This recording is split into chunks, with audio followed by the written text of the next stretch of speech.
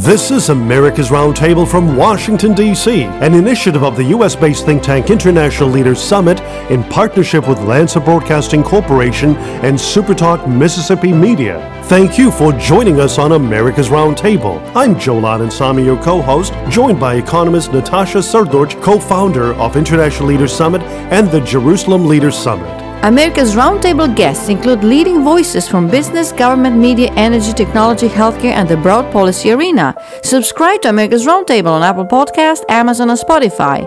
Visit America's Roundtable at americasrt.com. americasrt.com. Follow us on Facebook, America's Roundtable, and Twitter at americasrt. We invite donors and advertisers to reach us by visiting our website, americasrt.com. Welcome to America's Roundtable. This weekend on America's Roundtable from Washington, D.C., we're delighted to be joined by a distinguished guest, Peter M. Robinson. Peter M. Robinson is the Murdoch Distinguished Policy Fellow at the Hoover Institution, where he writes about business and politics, edits Hoover's quarterly journal, the Hoover Digest, and hosts Hoover's video series program, Uncommon Knowledge. You can find this on Hoover Institution's site at hoover.org or visit YouTube. Mr. Robinson is also the author of 3 books: How Ronald Reagan Changed My Life, It's My Party, A Republican's Messy Love Affair with the GOP, and the best-selling book, Snapshots from Hell, The Making of an MBA. Robinson spent 6 years in the White House, serving from 1982 to 1983 as the chief speechwriter to Vice President George Bush, and from 1983 to 1988 as special assistant and speechwriter to President Ronald Reagan. And on this note, we extend to Peter Robinson a warm welcome. Hello, Peter, and welcome to America's Roundtable. Welcome, Peter. Joel and Natasha, thank you. It's a pleasure to be with you. I noticed that you used the word distinguished twice in introducing me, Joel. It's been a long time since anybody used it once. Well, it is most deserving title indeed. Well, Peter, this past week, our trusted allies in Europe and friends across America took time to reflect on the 33rd anniversary of the fall of the Berlin Wall. And I remember those images of a wall that was constructed after the Second World War and stood as separation between West Berlin and the East German territory under the control of the Soviet Union. And this past week in Berlin, people lit candles during a ceremony to mark the anniversary. I recall the images on the television of the Berlin Wall falling. I lived in the communist Yugoslavia at that time, and I remember the optimism for freedom and a better future on the horizon. It was for us a new dawn in Eastern Europe and beyond. Peter, many Americans and Europeans also remember another historic date in the calendar that is connected to Berlin, and that date is June 12, 1987. You were with President Ronald Reagan at the Brandenburg Gate, standing just 100 yards away from the concrete barrier dividing East and West Berlin. Peter, you wrote the historic Berlin Wall address, in which President Reagan called on General Secretary Mikhail Gorbachev to tear down this wall. And let us take a brief listen.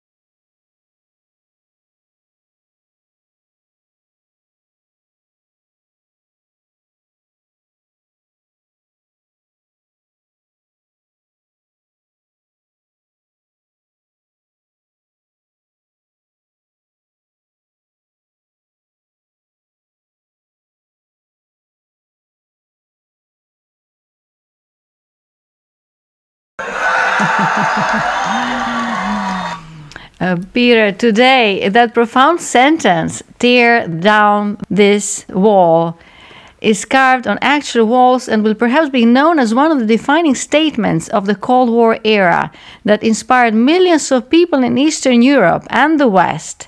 It gave millions hope that freedom was near. Could you kindly take us through this journey of your advanced trip to Germany, how you came to the point of writing those words, and the opposition that you and President Reagan encountered along the way with that specific historic statement? Sure.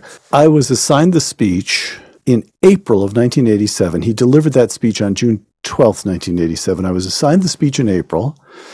I was told where he would deliver the speech, that he would speak for about half an hour, and that there would be an audience of between 10 and 40,000 people in the open plaza in front of the lectern. Turned out it was on the high end. It turned out to have been about 40,000 people. So I flew to West Berlin, as we called it in those days. Berlin didn't exist. It was either West Berlin or East Berlin. And I flew to West Berlin with the American Advance Party, and in the course of a day made 4 stops. One was to the site where the president would speak, right at the Berlin Wall. I climbed up the observation platform and looked over the Berlin Wall into East Berlin. We're talking about events. You'll have a lot of listeners who hadn't been born yet when these events took place. So it's important to remind listeners, I think, that West Berlin lay over 100 miles inside East Germany. And the Berlin Wall surrounded West Berlin, which was part of West Germany. It was a free, democratic enclave, so to speak, inside East Germany. And the wall went up in the first place in 1960 because East Germans were escaping communism by walking into or taking the subway into West Berlin, from which they could hop on a train and cross East German territory to West Germany and freedom. And by the time the wall went up, about 1 in 5 East Germans had left the country.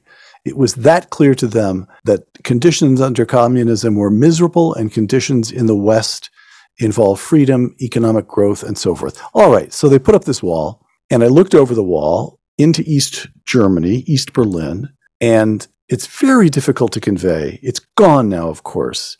It's very difficult to convey, although Natasha will know, having grown up in Yugoslavia in the old days, the absence of color, motion. Very few people seemed to be walking more slowly. They didn't seem to have any place to go. The soldiers outnumbered the pedestrians. Very little automobile traffic, whereas right behind me in West Berlin, color, motion, goods in department stores, recent model Mercedes-Benzes whizzing around. You're in a modern Western city, and you looked over the wall and just saw, you could actually feel, this is what's hard to convey, but you could feel a sense of oppression. It was like a weight. So I thought, what on earth do I write for the president that is equal to the gravity of this place? Next stop, to the ranking American diplomat in Berlin, who was full of ideas about what Ronald Reagan should not say. We're deep inside East Germany. People of West Berlin understand the importance of nuance and subtlety in East-West relations.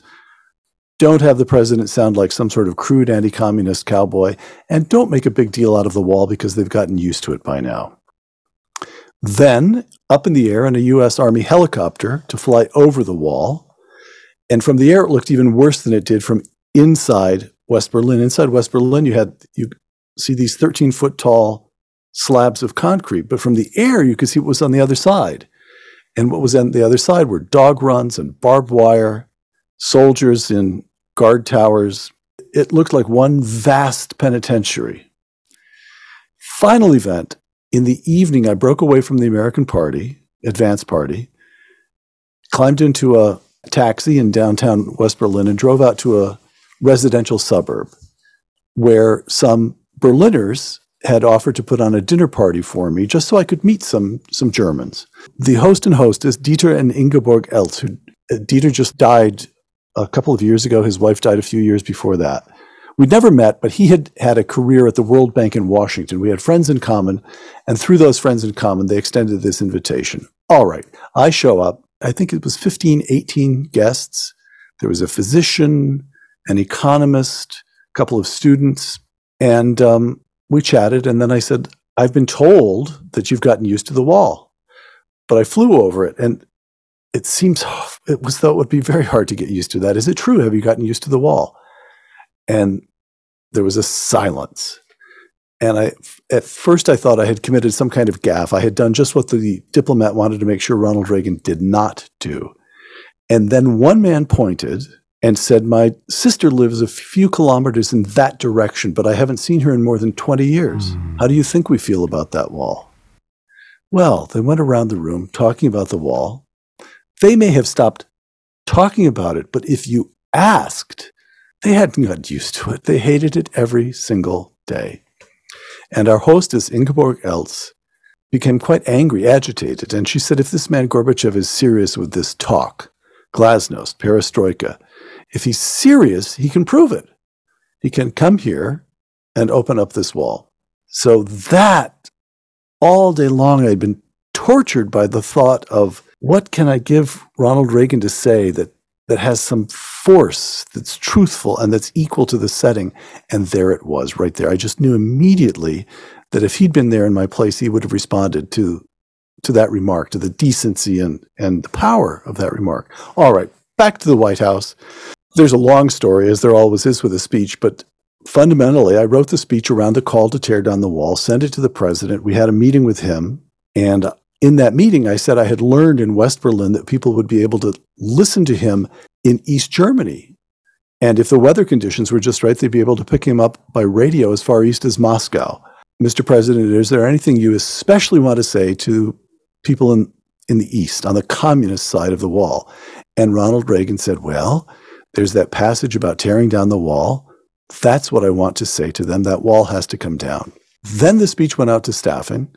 And it was 3 weeks and a day or so between the moment the speech went out to staffing and the day the president delivered it. And for all 3 weeks, the State Department and the National Security Council fought it. They said it would raise false expectations. It sounded unpresidential. It might put Gorbachev in a difficult spot in the Kremlin. On and on it went. They submitted alternative drafts. I counted 7 alternative drafts, each one omitting the line to tear down the wall. Now, I was not with him. I did not go to Europe, but the traveling party departed. And so I was part of the fight. I refused to back down. I was that piece of the fight when it was taking place in the White House. Afterwards, friends were calling me to tell me what was happening. So before going to Berlin, the president was going to an economic summit in Italy. And the deputy chief of staff felt he had no choice. The fight didn't die down. Fights over speeches usually did die down. This one didn't. So the deputy chief of staff sat the president down in the garden of some palazzo in Italy and went over the arguments against the speech. And they talked about it. And Ronald Reagan said, now, I'm the president, aren't I? Yes, sir. We're clear on that. So I get to decide if that line stays in? Yes, sir, it's your decision. Well, then, it stays in. The morning the president left Italy to fly to West Berlin, the State Department submitted another alternative draft. This is in Air Force One now. And this time, the president just ignored it. And in the limousine in West Berlin, on the way to the wall to deliver the speech, the president leaned across the limousine and slapped Ken Duberstein, the deputy chief of staff, on the knee and said, the boys at State are going to kill me for this, but it's the right thing to do. And a few moments later, he delivered the address. So there you have Ronald Reagan doing the right thing. Absolutely. And that was such a profound statement, a profound speech that I think not only inspired people in Eastern Europe or in the West, but also across Asia. I remember hearing from some of our relatives in India of how that very speech inspired people about the importance of freedom. Really? That's interesting. And very few American presidents, or for that matter, world leaders, have clearly articulated moral clarity. America, as you rightfully pointed out, was in the midst of the Cold War, freedom and the rule of law versus free markets, and a totalitarian system led by communists. And we recall that speech that he delivered in 1983, whereby President Reagan spoke to the National Association of Evangelicals in Orlando, Florida, and branded the Soviet Union an evil empire. And it got a lot of attention. And I'd just like to read that. The staff fought that one, too. That's very true. They did. That was a huge fight inside the White House over that speech. Absolutely. And so I'd just like to relay those few sentences, and I quote, "So in your discussions of the nuclear freeze proposal, I urge you to be aware of the temptation of pride, the temptation of blithely declaring yourselves above it all, and label both sides equally at fault, to ignore the facts of history and the aggressive impulses of an evil empire, to simply call the arms race a giant misunderstanding, and thereby remove yourself from the struggle between right and wrong and good and evil," unquote. Peter, the term evil empire, as you rightfully mentioned, got a lot of attention. And from your vantage point, what did you observe firsthand when hearing President Reagan present moral clarity to the great challenges of the day? And what are the lessons that we can learn from his expressing that moral clarity guided by clear values and principles? Moral clarity turns out to be difficult. It makes a lot of people very, very uncomfortable. The person who wrote the speech you just quoted, Joel, was Tony Dolan, another of Reagan's speechwriters, my boss, the one who assigned me to write the Berlin Wall address. Tony also wrote the Westminster Address of June 1982, in which Ronald Reagan, that was in some ways the most important opening address in Reagan's approach to the Cold War. That was when he described the economic weakness of the Soviet Union and said that Marxism-Leninism would end up on the ash heap of history. Trotsky said capitalism would end up on the ash heap of history. Reagan turned it around. Tony wrote that speech. The staff fought that speech. In 1983, the draft said that the Soviet Union represented the locus of evil in the modern world, and the White House staff, Ronald Reagan's own White House staff, fought that speech. 1987, Berlin Wall address, tear down this wall, they fought that speech. What I'm trying to point out here is that, or what I want to note here is that almost anybody else, George Bush was a wonderful man, he was a fine vice president, a fine president. But when I wrote a speech, as he was then Vice President Bush on foreign policy, the first thing he said was, "Have you cleared this with state?" And Ronald Reagan, he cared what the State Department said, but he cared most about stating the truth, that moral imagination, the sense that underlying all of this is a great struggle, and we have to be very, very careful not to be sanctimonious. We have to be very, very careful to see our own faults. But it was then, in all kinds of ways, it remains today, at some deep, deep level, good versus evil, life versus death, freedom and respect for the dignity of human beings versus seeing human beings as simply some kind of cogs in some great social or national project, which is the way the Chinese Communist Party sees its own people. That remains permanently true. The 80s were, in my opinion, a kind of magical, it wasn't magic, it was more than magic. They represented a decade of consequence, a decade when events moved, the world changed, largely because Margaret Thatcher, Helmut Kohl, Václav Havel, Ronald Reagan, John Paul II, you had a number of figures who just would not be cowed, who just insisted on telling the truth, did so with grace and dignity. They weren't hectoring people, but they insisted on telling the truth. So as a practical note, the 2 days after a to me, very disappointing election, that's the one practical note. Listen to candidates speak. Who seems to have courage? Who's willing to tell the truth? That may be the lesson for us. Indeed. Well stated. Indeed, Peter. Right. Peter, going back to Russia and Eastern Europe, Russia's invasion of Ukraine is a result of the unfinished work after the fall of the Berlin Wall in 1989. And I think that we missed an opportunity. With the breakup of Soviet Union, Eastern European countries, once governed by communist parties and under a strong influence by Russia, were on the path to transition from communism to democratic states with a market economy. And we all anticipated that, we all projected that. And the problem arose, which a Nobel laureate in economics, Milton Milton Friedman, one of the founding partners of the International Leaders Summit, shared with us. Joel and I met with Dr. Milton Friedman and Rose Friedman at their residence in San Francisco in 2003. Oh, you did? Yes, on the eve of launching the International Leaders Summit in Eastern Europe. And Dr. Friedman acknowledged that instead of insisting on to privatize, we should have established the rule of law first. So what happened is that without establishing the rule of law and protection of property rights, corrupt government officials privatized state-owned assets in much of Eastern Europe by giving away national wealth of these countries to their private partners in crime. Due to its vast natural resources, this process was most pronounced in Russia, where oligarchs became owners of massive natural resources which were previously state-owned assets. A former KGB senior official and authoritarian, Vladimir Putin, has required and maintained loyalty of these oligarchs for decades and extended his own influence over other authoritarian and kleptocratic regimes in Eastern Europe through business partnerships spearheaded by oligarchs.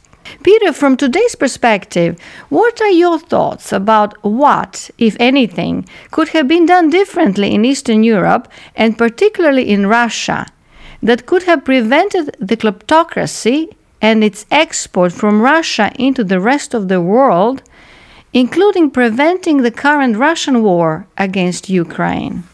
I'm not a Soviet expert or, Lord knows, a Russian expert.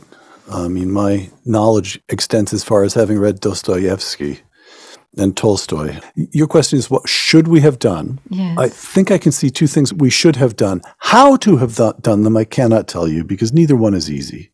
And, of course, Milton Friedman was correct. Rule of law, an independent judiciary, and a body of law that understood property rights, real estate law, mining rights, mineral rights. These things are complicated, but just completely necessary to permit people. I mean, good Lord, you have 7 decades of communism, and before that, the greater part of the population is taken up in agriculture on vast estates, many of them serfs, or by then the grandchildren, I suppose, of serfs. There's just nothing in the background of most Russians that would give them any reason to trust economic enterprises, let alone to understand how you can buy shares or begin to establish retirement accounts. Somehow or other, that kind of hard work of establishing property rights and an independent judiciary needed to happen. How? I'm not an expert. The other piece that doesn't receive much comment, I don't think, and that may seem counterintuitive after all that we've just been through in this country with this last election season. Political parties. In Russia, you have this long tradition of the person of the czar standing for the state, standing for the entire political life of the nation. And then that gets supplanted by one party, the Communist Party, which makes other political activity illegal for 7 decades, and again carries on in the tradition of the cult of personality, particularly, of course, with Stalin. But even Brezhnev, his poster is all over Moscow in the old days. And it's easy, too easy, for that to continue in the person of Vladimir Putin when there are no political parties. Where does the opposition find its ground? Where does it place its feet? For all that we complain about the Democratic and Republican parties in this country, well, you can see the great struggle that's now going to take place in the Republican Party. Half the party wants to get rid of Donald Trump. The other half says we have to keep but underlying all of this, and we tend to focus on the wrangling and bitterness and so forth, but underlying all of this is this entity of the Republican Party, which has endured since it was founded in 1856, as I recall, and the Democratic Party, which can trace its lineage farther back even than that. And this represents a forum where these disputes can take place, where ideas can get tested, and that can present candidates for office and give them the kind of support that they need. No such parties exist in Russia. So if you want to oppose Vladimir Putin, how do you do it? It's very hard, except to stand up as a person, to try to establish your own personal party, which you have to make up from scratch. That's difficult. And then you represent a personal target. Putin tosses you in jail, and your whole movement collapses. Again, I don't know quite how it could have been done. But political parties can, and in most cases in Western Europe, and certainly in this country, certainly in Canada, certainly in Australia and New Zealand, the political parties add a certain stability. They're not sources of instability. They're sources of stability and platforms from which opposition can gather itself, think through agendas, and rise to challenge the sitting power. So I would have wished for Russia to have had a kind of breathing space during which it could have developed political parties. That's another epic that's almost as long as War and Peace, my answer. Peter, Natasha and I have appreciated Uncommon Knowledge, Hoover's video series that you launched a number of years ago. And whenever it comes out... A large number of years ago. A big double-digit number of years ago. Yes, indeed. Getting to have been a while ago now. Absolutely. Sorry, go ahead. And we were drawn, to it because of the format, how you engage authors and leaders and those that are in the public square.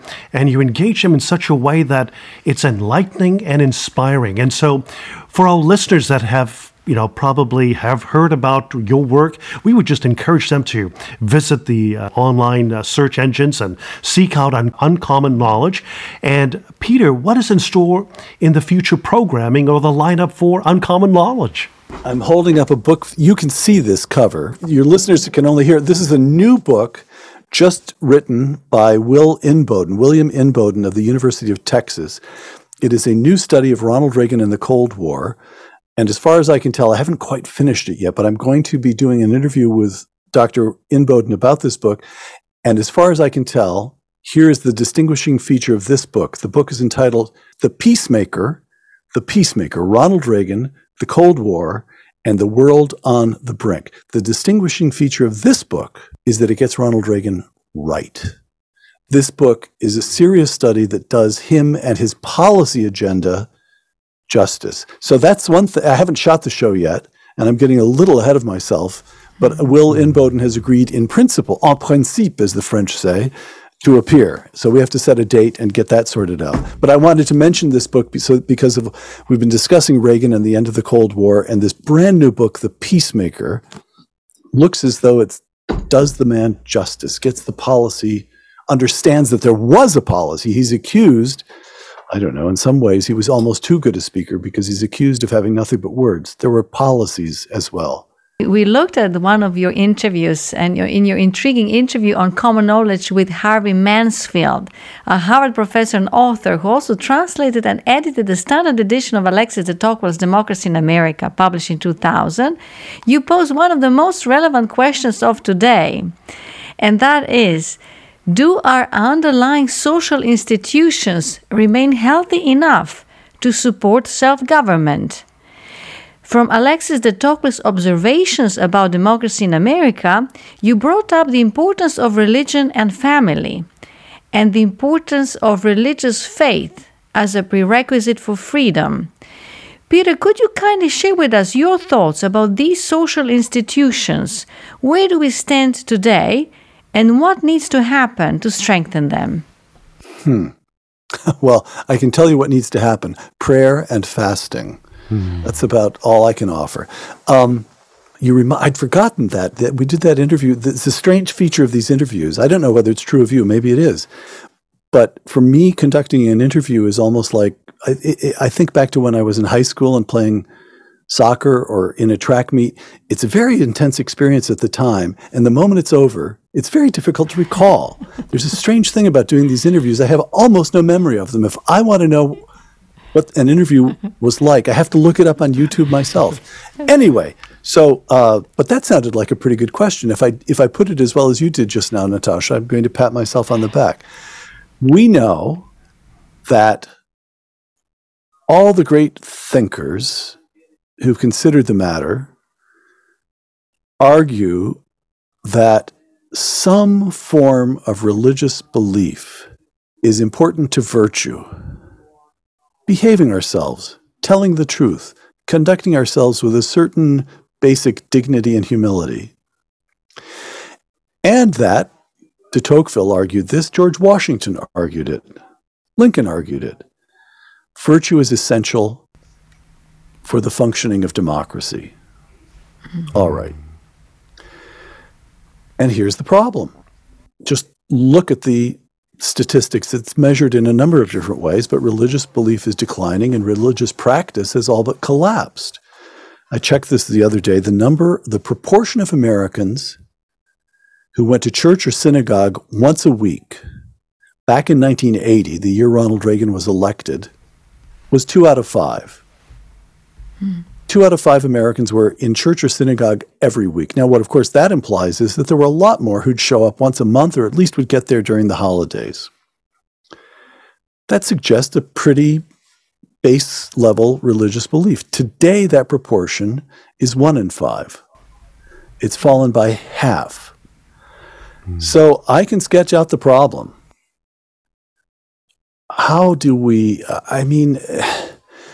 those of us who are believers believe that there is a God and that is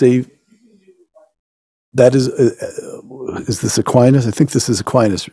I can't remember the Latin, but that the Creator is the ground of all being. It's what we stand on. It's the most basic reality of all. Now, either we're right or we're wrong. And if we're right, and we believe that reality asserts itself over time, that we can wander or we can delude ourselves, but only for a certain amount of time. It's a kind of related notion to Lincoln's famous phrase that you can fool all of the people some of the time, but you can't fool all of the people all of the time. Well, then if we're right that it is real, then people will find their way back. The trouble is all the nonsense and difficulty you have to go through in the meantime. And I don't know what to do about it. I truly don't. I just plain don't. Aside from, I was being flippant, but not flippant really. People who are believers do have the recourse of prayer. I keep saying fasting because it's recommended in the Bible. Lord, I find it difficult to skip a meal myself. Anyway, I wish I had a more satisfying answer. I feel certain that it's a major problem. I feel very uncertain that I have the slightest idea what to do about it. Mm-hmm. And really appreciate your candid response to that, because we all see that erosion of Judeo-Christian principles in our public square. Yes. The efforts that are being undertaken under the broad umbrella of wokeism. So when there is a discussion about our sacred values and principles and traditions, if that is removed, I think Natasha would express that that's what communism did. They wanted to drive out religion from the public square, from the schools. Right, because there can't be any supreme body but government. So the first thing they have to abolish is religion and just, cancel and penalize them. I remember having a conversation. This is on this I think made it into my interview with him, with Nathan Sharansky. Right. Now Nathan Sharansky, who spent 6 years in a Soviet prison. Yeah.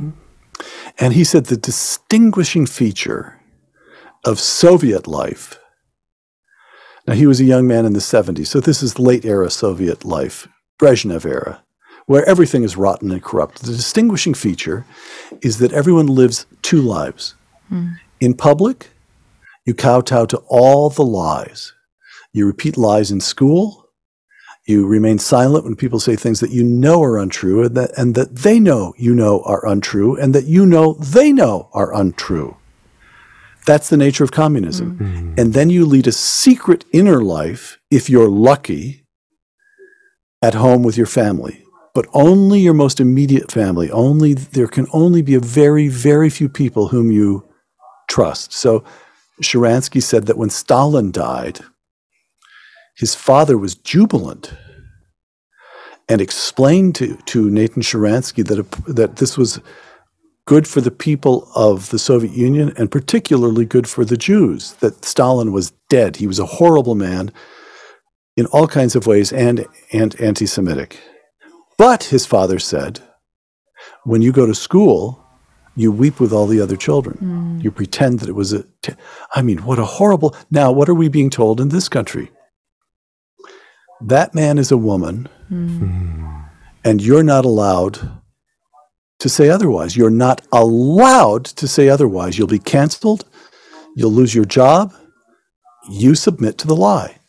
Well, that's a lot closer to the Soviet Union in the old days than I'd like it to be. Right? Absolutely. And your final thought on a optimistic message for all listeners and yes, trying to pull out of this emotional nosedive. How to land this discussion on a high note. What is there to say? Democracy is very, very messy, and I was just so distraught by the results of this election. This last election, which I, like everybody else, was expecting a kind of red wave. Well, it didn't happen. But a few things did happen. And I think I personally, if I had to single out one, there are a number of things that were fascinating about this election. But who won especially big? Ron DeSantis of Florida. That's right. What is he doing as governor of Florida? He's standing up to the woke orthodoxy. He's saying, not in our schools. He's saying to the misuse of scientific information to shut down the economy and close schools. And he's saying, not in our state. We will go by the real science. We will debate the science. I'll hire public officials who can make their own decisions and won't kowtow to the CDC. So there is someone who stood up. I'm sure all kinds of listeners will say, well, yeah, but DeSantis did this wrong and that. Of course he did. He's human. But I think the fundamental point there is that he pushed back against this weird new establishment orthodoxy, which has its own bizarre set of lies that it insists we submit to. And Ron DeSantis said, no, nothing doing. And he won by almost 20 points. So there's a hopeful note. How's that? Absolutely.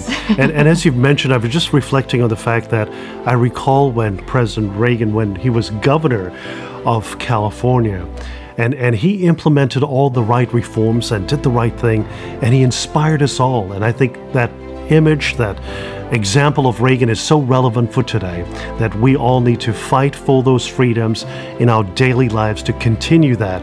And we thank you so much for being with us, Peter. I know that we've taken a bit longer of the time than anticipated, and I really appreciate that. Only because my answers are so long. No, we truly enjoyed them. In concluding our program, I would like to share the entire quote from Ronald Reagan. Freedom is never more than one generation away from extinction.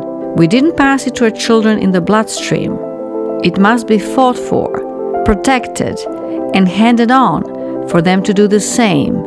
Or one day, we will spend our sunset years telling our children and our children's children what it was once like in the United States where men were free. True.